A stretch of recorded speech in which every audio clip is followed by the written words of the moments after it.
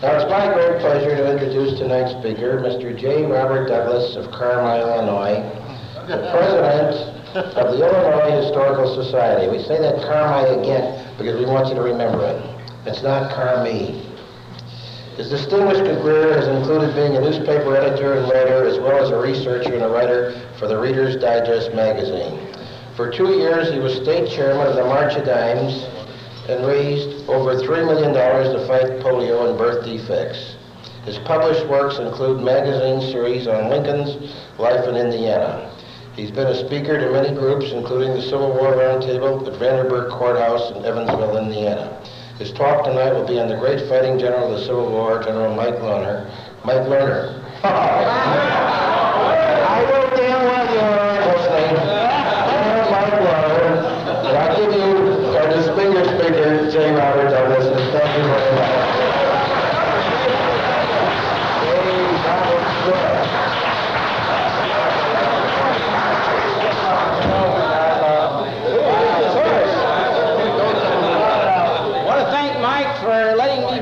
Giant tonight. Thank you, Mike. You're welcome. President Verlaine, members of this round table, and guests.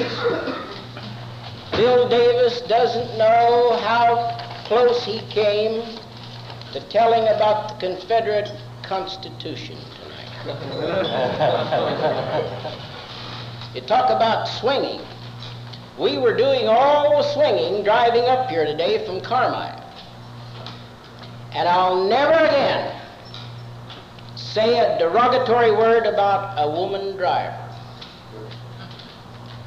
I'd driven about 100 miles and turned the wheel over to Dr. Stokey's wife.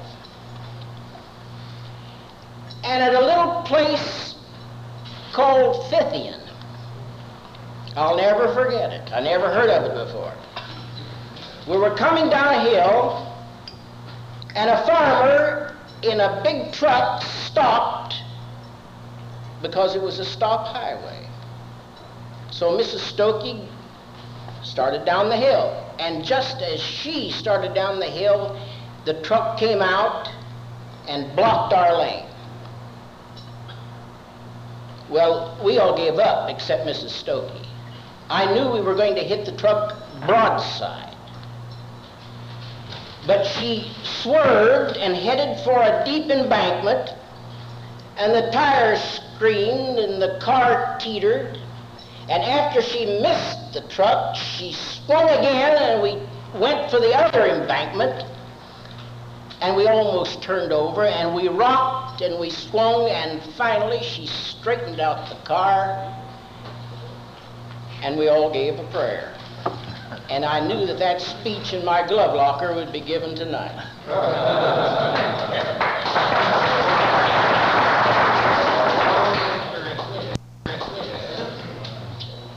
When I first arrived, Verlaine Sprague asked me if I'd have a drink, and he said, you can have one before you speak and two afterward. Well, I'd like to have had all three down at Fithian. I promised Bish Thompson that I'd bring you greetings from the Civil War Roundtable of Vanderburg Courthouse in Evansville, Indiana, where we have fought, last night we fought our 150th engagement since March 1955. And I also promised to bring you greetings from one of the state's youngest historical societies, Old Gallatin County. After all these years, they finally have a historical society, and it is a good one, with 485 members within 6 months. And Mrs. Lawler, the president, asked me to tell you that they're sorry now that Shawneetown refused to lend Chicago money 130 years ago. She said to tell you that they think you're a rather good risk now, and be glad to let you have some at 7%. Coming up from the south to bivouac with you, Dr. Stokey, my chief of staff, and our two camp followers drove 300 miles. And riding with us in spirit, because we talked about him on the way, was that shirt-sleeve hero of equality, Major General Michael Kelly Lawler, the fighting Irishman whose courage and military exploits too long have been dimmed by such Southern Illinois leaders as Generals Johnny Logan and John A. McClernand. Whence comes this story of Mike Lawler? Where does one look for facts other than the Illinois State Historical Library, the Library of Southern Illinois University, the writings of Professor Jonathan T. Doris, who devoted 20 years to research the Lawler story, the memoirs of U.S. Grant, Bruce Kenton's Grant Moves South, the writings of Chicago Times correspondent Sylvanus Cadwallader, the files of the New York Tribune. Where else? To make Mike Lawler live and breathe again. Where else? How else? By walking where he walked, strolling the streets of Shawneetown and Equality, over hills and through fields he once farmed, talking to people who lived while he was still alive. And to climb the hill and stand at the side of the old Lawler farmhouse, now occupied by a modern brick residence.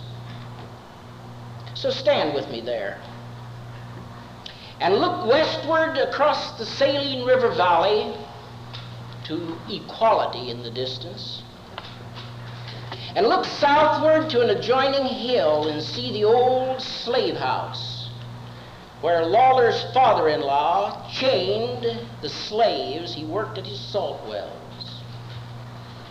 And then turn and look northward to a busy intersection where highways 1 and 13 cross.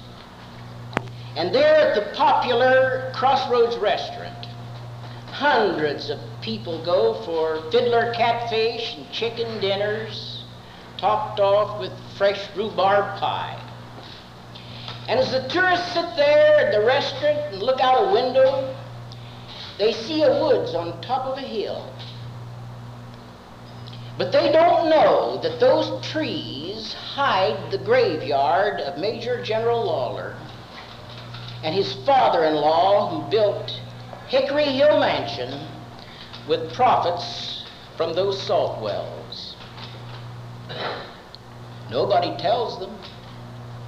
There isn't a historical marker to let all these people know that they are so near to a thrilling chapter of Civil War history.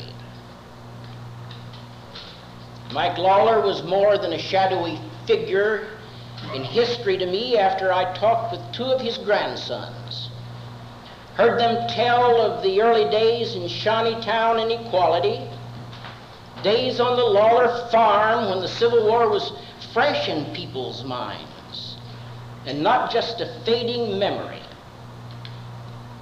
The living grandchildren of General Lawler are scattered across the country now.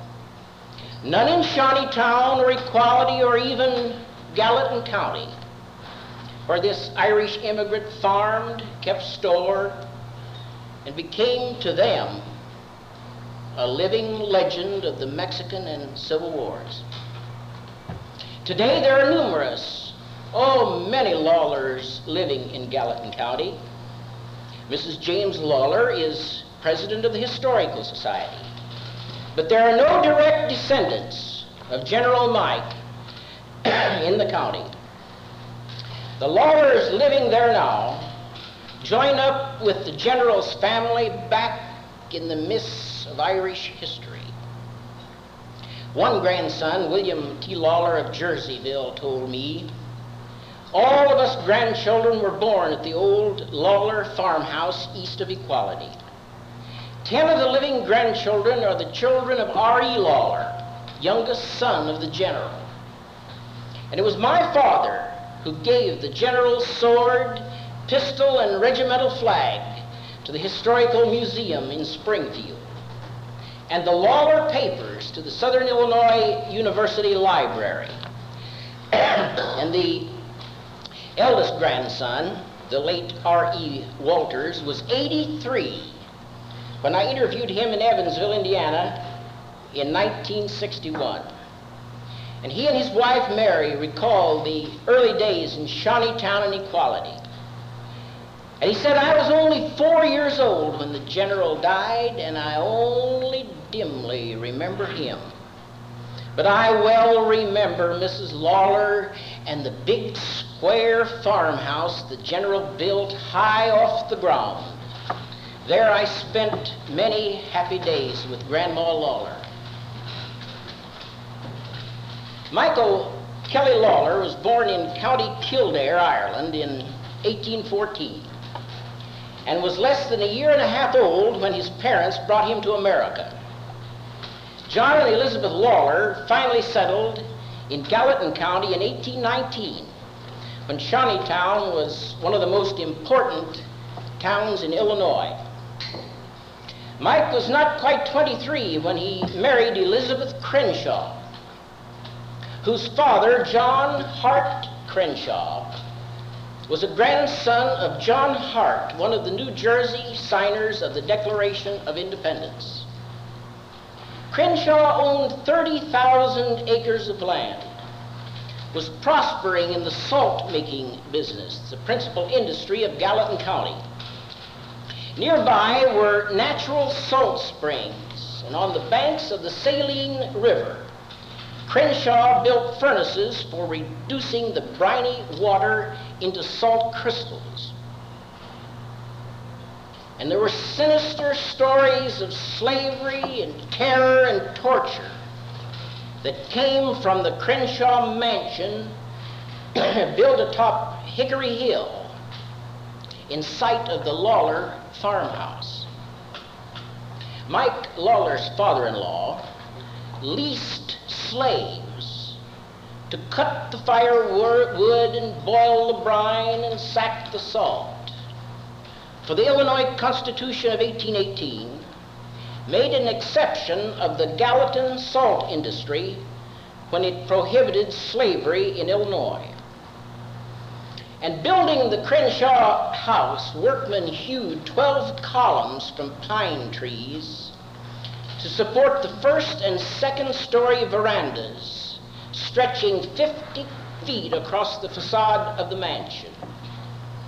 And on the third floor, they built tiny cells, each lower than the height of a man, equipped with narrow bunks. There were 2 whipping posts on which men could be strung up by their wrists, their toes barely touching the lower cross pieces. And to these cells, after work at the salt furnaces, the slaves were brought each night under close guard. Crenshaw was careful because he would have been required to pay the owner the full price had one escaped. And in sight of this Crenshaw mansion on Hickory Hill, Mike and Elizabeth Lawler farmed, prospered, and had 10 children. Now, Mike liked military life, and when he was 28, he was commissioned captain of the Gallatin Guards, 4th Illinois Militia. When war with Mexico broke out in May 1846, Mike was raring to go. He recruited a company and was commissioned captain of Company G, 3rd Regiment, Illinois Volunteers. They rendezvoused at Alton, left by boat July 22nd, spent miserable months in Mexico, fighting fatigue, fever, sun, sand, snakes, measles, mosquitoes, and worst of all, inactivity. But they saw action in April, marching toward Mexico City. Lawler and his men fought at the Battle of Cerro Gordo. His regiment suffered 3 killed, 13 wounded. His brigade captured General Santa Anna's coach, cork leg, $20,000 in cash, baggage wagons, mules, provisions, and papers. When General Scott was informed that most of the 12-month volunteers would not re-enlist, he halted the march toward Mexico City and ordered all the 12-month volunteers home. And there were 7 regiments, including the Illinois 3rd. On May 18th, they were paid off in New Orleans and made their way home. This 3rd Illinois left Alton with 989 men, and it mustered out 450. The 539 men lost included 140 killed in battle or dying from disease, 399 discharged because of sickness. But Mike Lawler was one of the few who wanted to re-enlist. And as soon as he returned home, he started recruiting a company of mounted men. Governor Augustus French commissioned him captain in August, and off they went to Mexico. They had no encounters with the foe, experienced only routine service, and Lawler was discharged at Shawneetown in October 1848, 34 years old and a 2-year veteran. Farmer, lawyer, storekeeper at Shawneetown, where he sold groceries, dry goods, nails, iron, boots, and shoes. Mike Lawler made money in various enterprises. But most of the time, he was a farmer who tilled his hilly acres and hauled his crops to Shawneetown. And those, you know, were the days of mud streets and voluminous skirts and swallowtail coats and the booming steamboat traffic on the Ohio. Yes, and they were days of drums, for rumblings of a gathering storm echoed out of Washington and Springfield. And when the storm broke, when Fort Sumter was fired upon, when Lincoln called for volunteers, Mike Lawler was ready. And excitement crackled like summer lightning up and down the Saline River Valley that April of '61. And Lawler began organizing volunteers.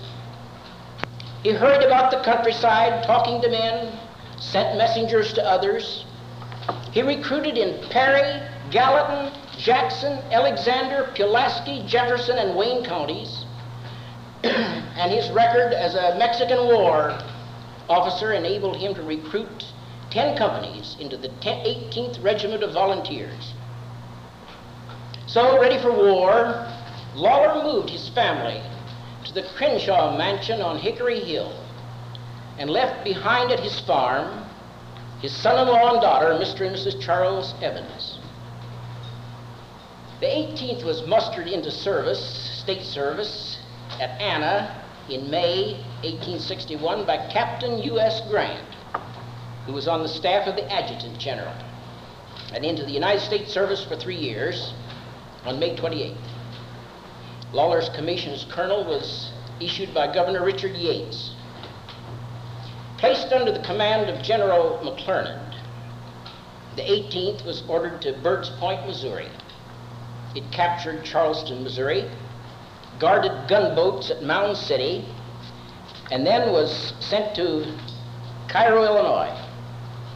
At that time, Lawler was 47 years old, heavily bearded. He weighed over 200 pounds. He was described as a large and excessively fat man, a fine type of fighting Irishman, a devout Catholic, strictly temperate, jovial, but a disciplinarian. And his girth was so great, he couldn't make a sword belt go about his waist. So Mike hung a strap from his shoulder, and on that he suspended his sword. In October at Cairo, Lawler was president of the military commission, and the first thing he did was close the town's houses of ill fame. Soon after that, Lawler was in real trouble.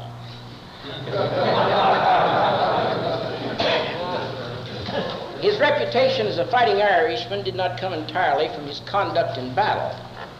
He was ordered court-martialed on account of numerous charges that had been accumulating against him. And the most serious charge deserves explanation in Lawler's own words. On September 30th, he had written to General McClernand, "An aggravated case of murder occurred here this morning at 2 o'clock. Robert Dickerman shot William Evans and killed him instantly. I thought at first to turn the culprit over to civil authorities. But on reflection, I recalled of a similar case that occurred in Texas some years since. And if I recollect rightly, the murderer was tried by court-martial. I await your orders in this case." Told by McClernand to turn the prisoner over to Pulaski County authorities, Lawler on November the 20th wrote to McClernand telling him he had immediately offered to do so, but they refused to receive the prisoner. They stated that a court of competent jurisdiction would not sit in that county for some months, by which time the witnesses, being soldiers, would probably be beyond the reach of process, and that to receive him would be, in effect, to release him. And Lawler wrote, "The apprehensions caused by this answer caused great excitement and commotion in the regiment, not only lest the prisoner escape, but that another of its members might become the victim of his fury. In deference to the just indignation of the regiment and for the purpose of preserving order and discipline, I delivered the prisoner into the hands of his company. And on the next day, the captain of his company summoned 12 men to try the prisoner. They did so and found him guilty of murder. And the next day, he was hung. If I have committed an error, it is an honest one, only from an earnest desire to preserve the efficiency of my regiment."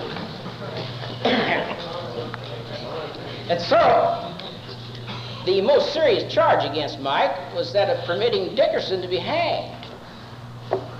The second charge was conduct unbecoming an officer and a gentleman, with these 7 specifications. With drawn sword, he had ordered and compelled 2 men of his regiment to engage in a fist fight in the presence of his soldiers. At Mound City, he had beaten certain soldiers with his fists. At Cairo, he had beaten, knocked down, and kicked another private. He had ordered certain officers to patrol Cairo streets and knock down all who refused to go peacefully to their quarters. He had caused emetic drugs to be put into whiskey and sent to soldiers of his command in the guardhouse, causing them to be very ill from drinking it.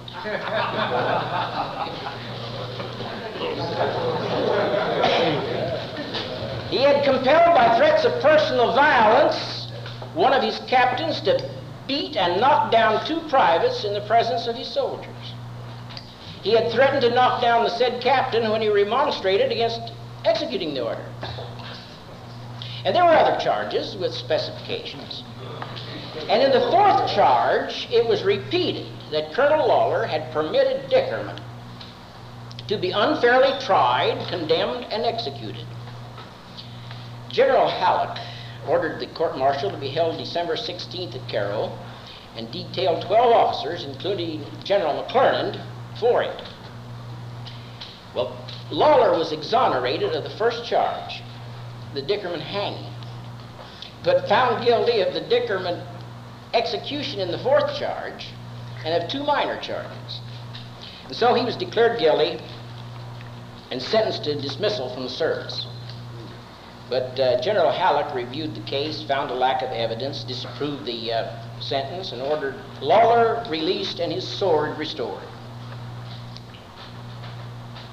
Mike's regiment received its first testing in fierce battle in the capture of Forts Henry and Donaldson in February 1862.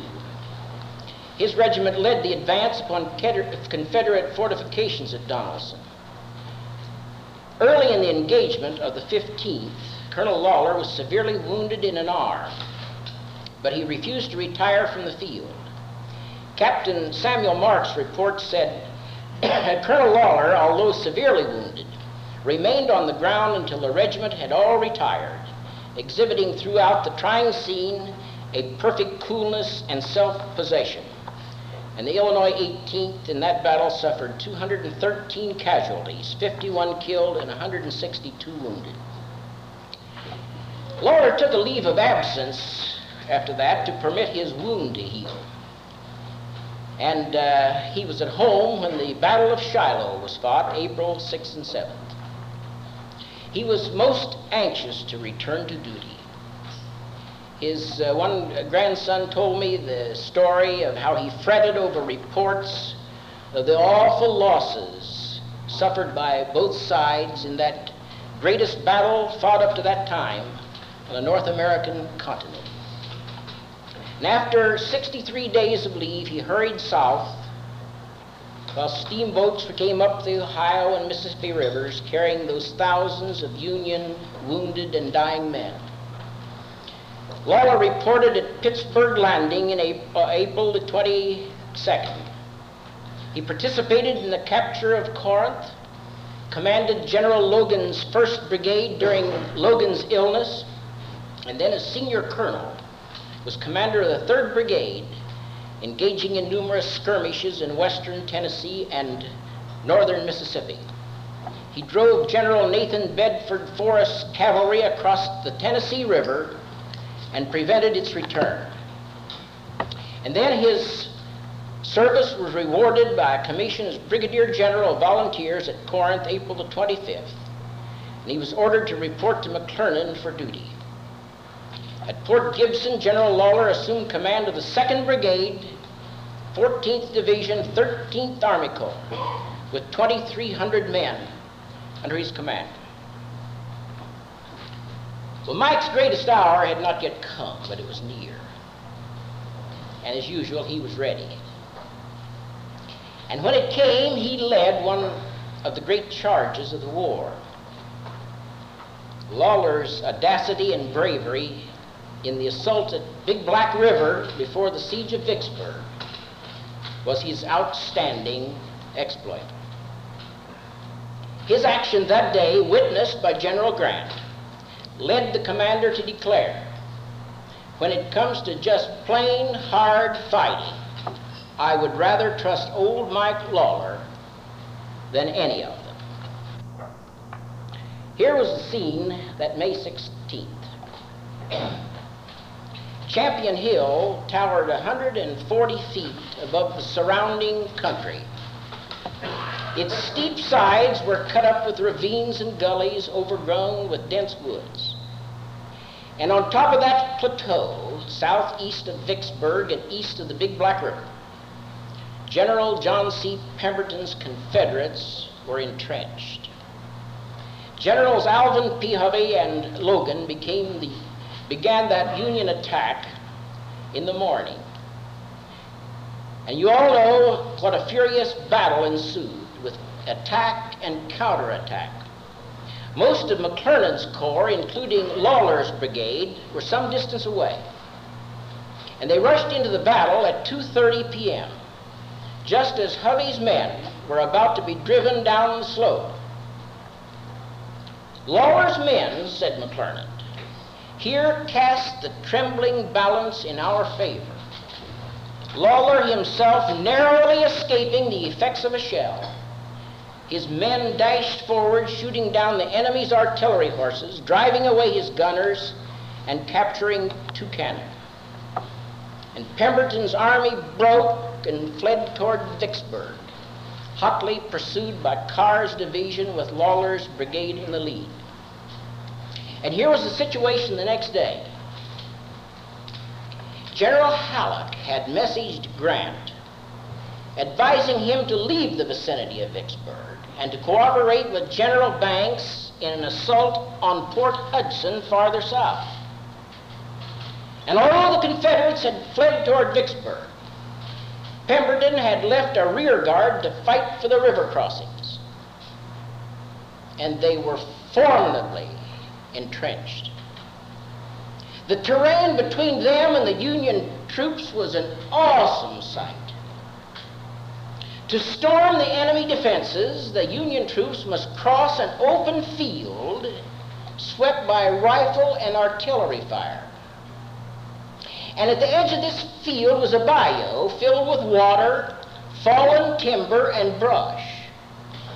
And on the far side of the swamp, the Confederates were entrenched behind breastworks of cotton bales covered with earth.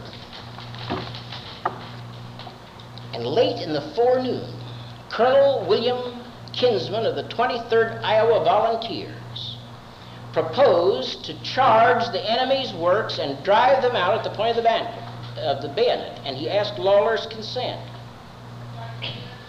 And that day the hot sun poured down mercilessly on them, and the big fighting Irishman squinted at the Confederate lines across the field, the bayou, the breastworks, and he took off his coat and stood there in his shirt sleeves. And back of the lines, to Lawler's left, stood General Grant, pondering Halleck's message about retiring. And at this tense moment, Lawler decided to attack without waiting for orders. Swinging his sword and calling to his men, Lawler led them in a dash across that cotton field. General McClernand's official report said, General Grant heard great cheering to the right of our line and, looking in that direction, saw Lawler leading a charge upon the enemy. And Grant hurriedly mounted and rode toward the battle lines to watch the Union men advance through a hurricane of fire from the front and from sharpshooters on the right. And for 500 yards they advanced through that field to the edge of the bayou. They halted there, poured a volley into the enemy, then plunged into the bayou. They sank in water and mud, some to their knees, others to their armpits, but plunged on over fallen trees. And they scrambled from the bayou and stormed the enemy rifle pits and breastworks with fixed bayonets. They captured 17 pieces of artillery, 1,460 rifles, and 1,120 prisoners. Lawler's brigade suffered 185 wounded and 14 killed,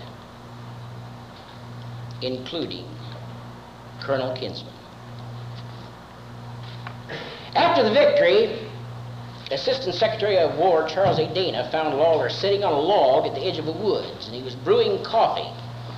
And while the pot boiled, quote, General Grant came up with his staff and thanked the brigadier with unusual warmth and abundance of praise. It was, said Dana, one of the most splendid exploits of the war. And Sylvanus Cadwallader of the Chicago Times said, it was at the same time the most perilous and ludicrous charge I witnessed during the war. And General Grant said, the charge was gallantly and successfully made, and in a few minutes the entire garrison, with 17 pieces of artillery, were the trophies of this brilliant and daring movement. And one of our own Civil War buffs, Ray Hines of Equality, likes to say, when Mike Lawler and his men climbed out on the bank of that bayou, the battle for Vicksburg was over. It was just a question of eating up their supplies. Before the siege of Vicksburg, Lawler's brigade suffered grave losses in an assault on May 22nd. Though the assault was repulsed and the Union forces driven back to their entrenchments, some of Lawler's men penetrated into the defenses farther than any others. General McClernand reported that Lawler's and Landrum's brigades carried the ditch, slope, and bastion of a fort. And of course, most of you, or all of you, know that some of the things McClernand said after that led to his dismissal. During the fighting at Vicksburg, General Lawler, the devout Catholic, heard a profane member of his staff loudly violating the third commandment. And he turned to him and said, "I'm astonished to hear you praying at this time. I always say my prayers before going into battle." And again, to a youth undergoing a baptism of fire in his first battle, and knew no better than to dodge the singing minis, he said quietly but firmly, "You damn little fool, don't dodge. Don't you know when you hear the bullets they've already passed?" And it cured the youth of the habit. By now, Lawler had become a living legend among his troops and to New York and Chicago correspondents. In the New York Tribune on August the 5th, 1863, he was called the check-shirt general who fights in his shirt sleeves. He shuns all military ostentation, wearing in field and camp a plain blue flannel suit, his trousers tucked into his boots, and a white felt hat. He wears no insignia of rank except a gilt cord on his hat, and from his shoulder hangs a strap on which is suspended his sword. He is a happy conversationalist and humorist and a strict disciplinarian. And his cherished maxim was known to troops and generals alike: if you see a head, hit it. In addition to saying his prayers before going into battle, Lawler always looked for an opportunity to attend Mass. Aside from the court-martial, the only complaint about him was that he'd passed within the enemy lines one Sunday to hear Mass, rendering himself liable to capture. Lawler fought on in Tennessee, Mississippi, Louisiana, and Texas. In March 1865, he was recommended for a commission as Major General. President Lincoln was approved, but he was assassinated before the commission was signed. It was signed by President Johnson April 27th to date March 13th. After the war, Lawler and his son John spent 3 years in Louisiana and Texas buying and selling horses. In 1868, he returned to his farm near Equality. In his absence, his house was destroyed by fire. Lawler's Jerseyville grandson tells of that fire. Farm hands were scarce, of course, during the war, and one day a man who claimed to be from Kentucky came by and asked for a job. He was hired, and a short time later, the house burned down and the man vanished. It was always thought, said the grandson, that this man was a Southern spy or sympathizer sent there purposely to do harm. Lawler rebuilt the house, a huge, square, one-story affair, and there he hung up his sword, put away his pistol and regimental flag, and went back to his quiet life as a farmer. He died July 26, 1882, at the age of 68. General Lawler was my godfather, said the late Mrs. J.C. Coyle when I talked with her in her Equality home. I don't remember him, but his widow lived for many years after his death, and I knew her well. My parents' home was a farm adjoining the Lawler farm. General Lawler is still revered in Equality, where in 1913 they unveiled a handsome monument in his honor. Dr. James Womack, a state senator from Equality, sponsored a bill in the legislature creating the memorial in Equality's city park. And there, women of the Tuesday Club look after the memorial and the park. This park, said Mrs. Coyle, was in a terrible condition a few years ago.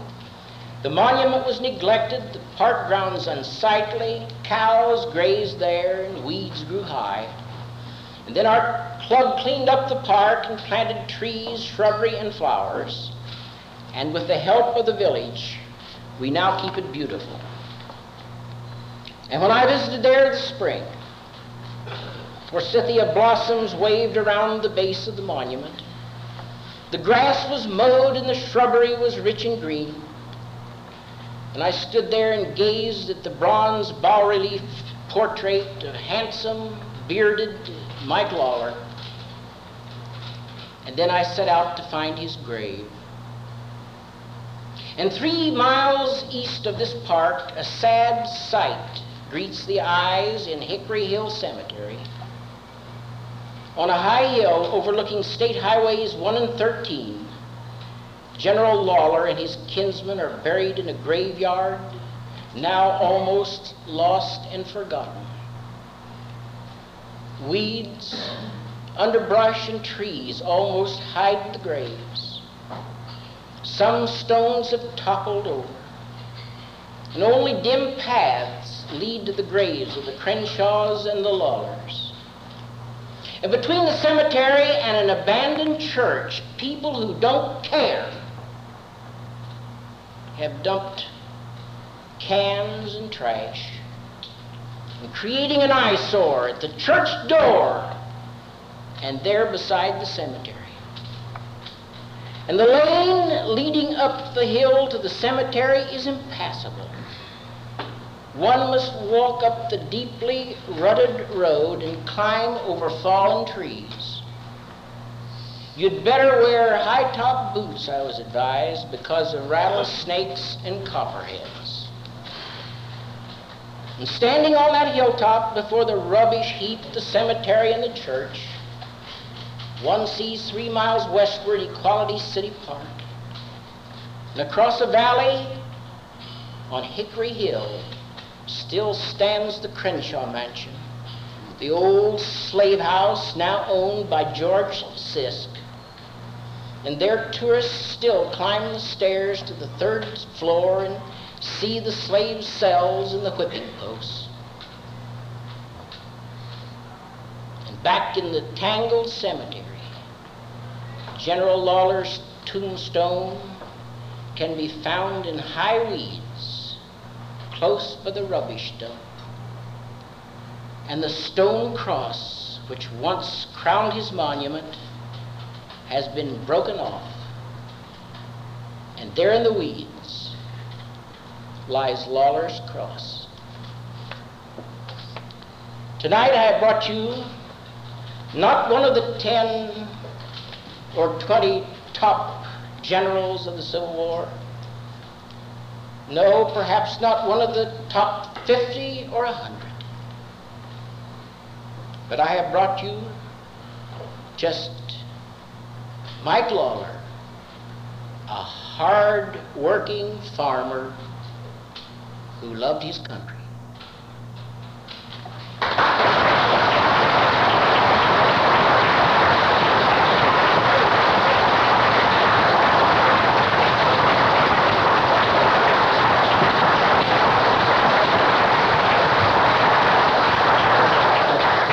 Thank you very much, Drop Smith.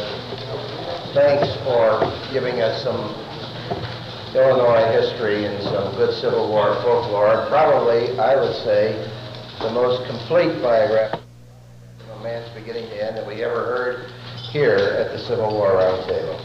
Now, let's have some questions. This is the question period.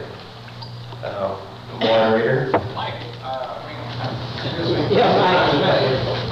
Wasn't a man of his weight rather hard on horses? I would think so.